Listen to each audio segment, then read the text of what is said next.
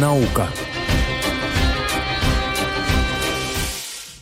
Мы продолжаем, дорогие друзья. Меня зовут Свизильбер, и мы поговорим сейчас. Наша следующая тема – это землетрясение в Марокко. 9 сентября весь мир узнал о том, что там произошли подземные толчки магнитудой 6,8. Очаг землетрясения залегал на глубине примерно от 11 до 18 километров в Атласских горах, и эпицентр был примерно в 70 километрах к югу от города Маракеш. Более 2000 погибших. Еще пока точный подсчет жертв не закончился. Еще до сих пор не добрались до каких-то отдаленных деревень в этих Атласских горах. И поэтому еще, в общем-то, спасатели разбирают раскопки, обломки. Возможно, еще под обломками кто-то остался в живых. И спасательные работы продолжаются. И, дорогие друзья, у нас на линии геофизик, профессор Лев Эпельбаум, специалист по землетрясениям. Лев, здравствуйте, добрый вечер. Добрый вечер. Добрый вечер. Вот как вы можете прокомментировать это землетрясение, если в нем что-то такое особенное, чего мы раньше не знали, если какие-то особенности связаны именно с Атласскими горами, и вообще магнитуда 6,8, насколько это большая магнитуда, насколько это опасное землетрясение?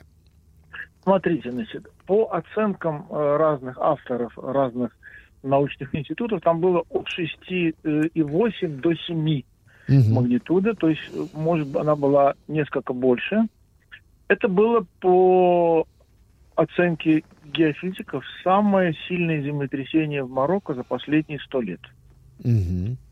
Теперь, значит, что я хочу сказать, что это землетрясение связано, конечно, оно никак не связано с нашей зоной, территорией, потому что по прямой расстояние до Марокко около 4000 километров, это очень большая величина, оно связано с тектонической активностью в Атлантике. То есть это совсем другая зона, но тем не менее, конечно, надо принять во внимание, что было разрушено много старых зданий, так сказать, которые были не сейсмостойкие. То есть снова и снова мы возвращаемся к этой теме. То есть поскольку вообще-то предотвратить землетрясение нельзя, там, или почти нельзя, то надо, так сказать, бросить главные силы на сейсмостойкое строительство. Лидеры сейсмостойкого строительства сейчас, конечно, это американцы и японцы. Это в основном это Сан-Франциско и Токио.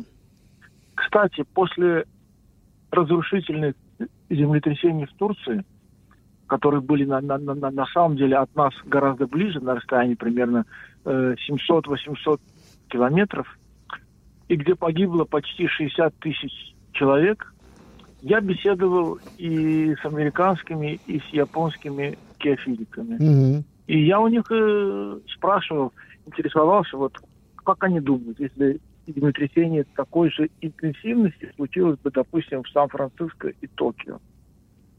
Ну, конечно, понятно, что там разная геологическая ситуация, но вообще-то они говорят, что мы думаем, что погибших были бы единицы. И, наверное, это в основном не от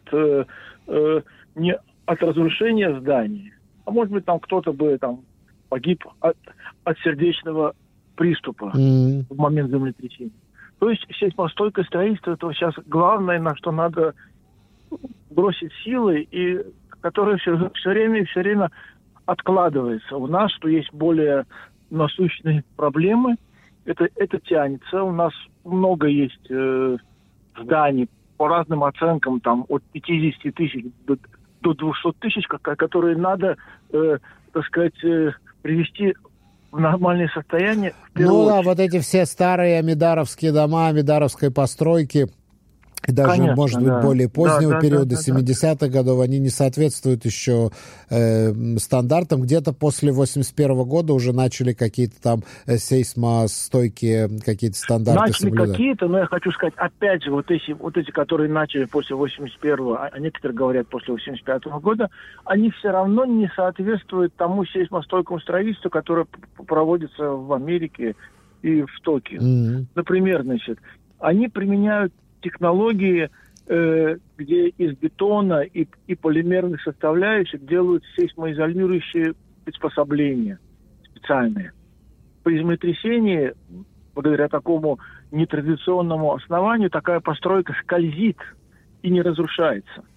Они, значит, применяют каркасно-сетевые системы, ставят разные диафрагмы жесткости, используют специальные типы стали и различные сейсмогасители. Пока у нас вот до этого всего еще не дошло. То есть мы пока еще, так сказать, сидим где-то там вдали. Вдали от этого. Ну и что я хочу сказать о предсказании землетрясения.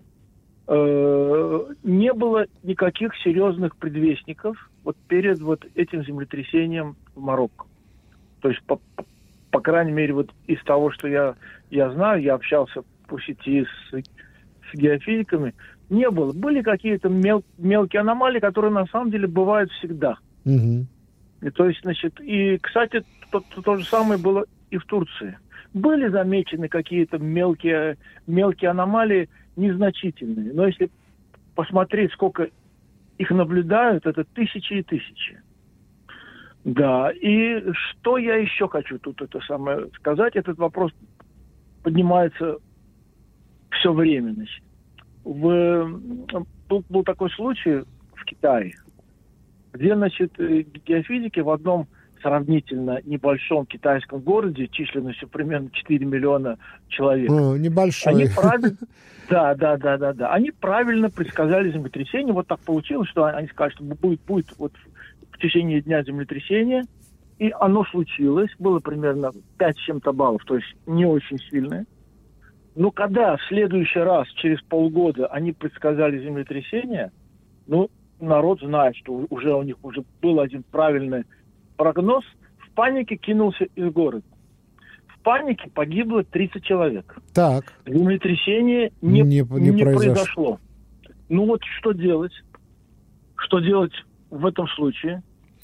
Но работать над точностью вот этих предсказаний. Но я так понимаю, что все равно пока это еще на уровне угадывания. Да, это вот когда я пытаюсь вот это все представить даже студентам, скажем, вот там, инженерам, они не понимают всей сложности геологической среды. То есть это не какие-то вот монолиты, не никакие однородные слои пород. Это очень сложные вкрапления, мозаичное движение.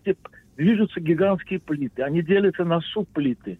В свою очередь, эти плиты делятся еще на более мелкие кусочки.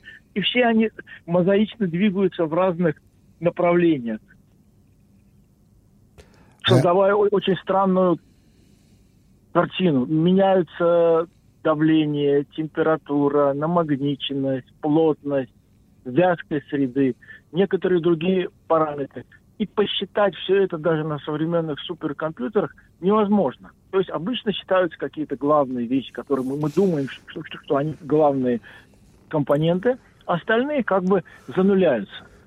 И поэтому вот все наши вот работы, все предсказания, они как бы, поскольку мы говорим о событиях, которые случаются на больших глубинах, это десятки и иногда сотни километров. Если бы это было рядом, как говорил известный ученый, геофизик, сейсмолог Кейлис Борок, что если бы нам дали возможность поставить датчики вблизи источника землетрясения, мы бы построили разрешающие дифференциальные уравнения и решили бы это. То есть мы бы знали. Да. Возможное время. Еще один у меня вопрос. Прокомментируйте, пожалуйста. После этого землетрясения в Марокко пошли так называемые афтершоки, то есть вторичные землетрясения. Первое произошло прям 9 сентября магнитудой 4,9, второе 10 сентября магнитудой 4,2 и последнее вот вчера, 12 сентября, магнитудой 4,0, 4, магнитудой 4. Вот что это за афтершоки и есть ли какие-то объяснения? То есть это более слабые землетрясения, чем вот этот самый большой толчок 6,8, но смотрите, какие объяснения у этого? Да, это обычное состояние, когда после сильного толчка, когда было какое-то напряжение земной коры, оно еще не полностью освободилось. И вот происходит после сильного толчка, как правило, серия толчков, гораздо более мелких и как бы менее опасных, свидетельствующих о том, что энергия вышла. Я могу сказать, например, что после землетрясения в Турции было зарегистрировано около 10 тысяч авторшоков. 10 тысяч. Ого. Да. Ну, сейчас как будто там уже успокоилось. Так, нету авторшоков. Кстати, последняя статья, которую я видел, американские геофизики пересчитали магнитуду. Она уже не 7,8 и 7,6, как это считалось с самого начала. Она уже 7,95 и 7,8. Mm-hmm. То есть, а 7,95, знаете, это уже много. Это уже много. Да.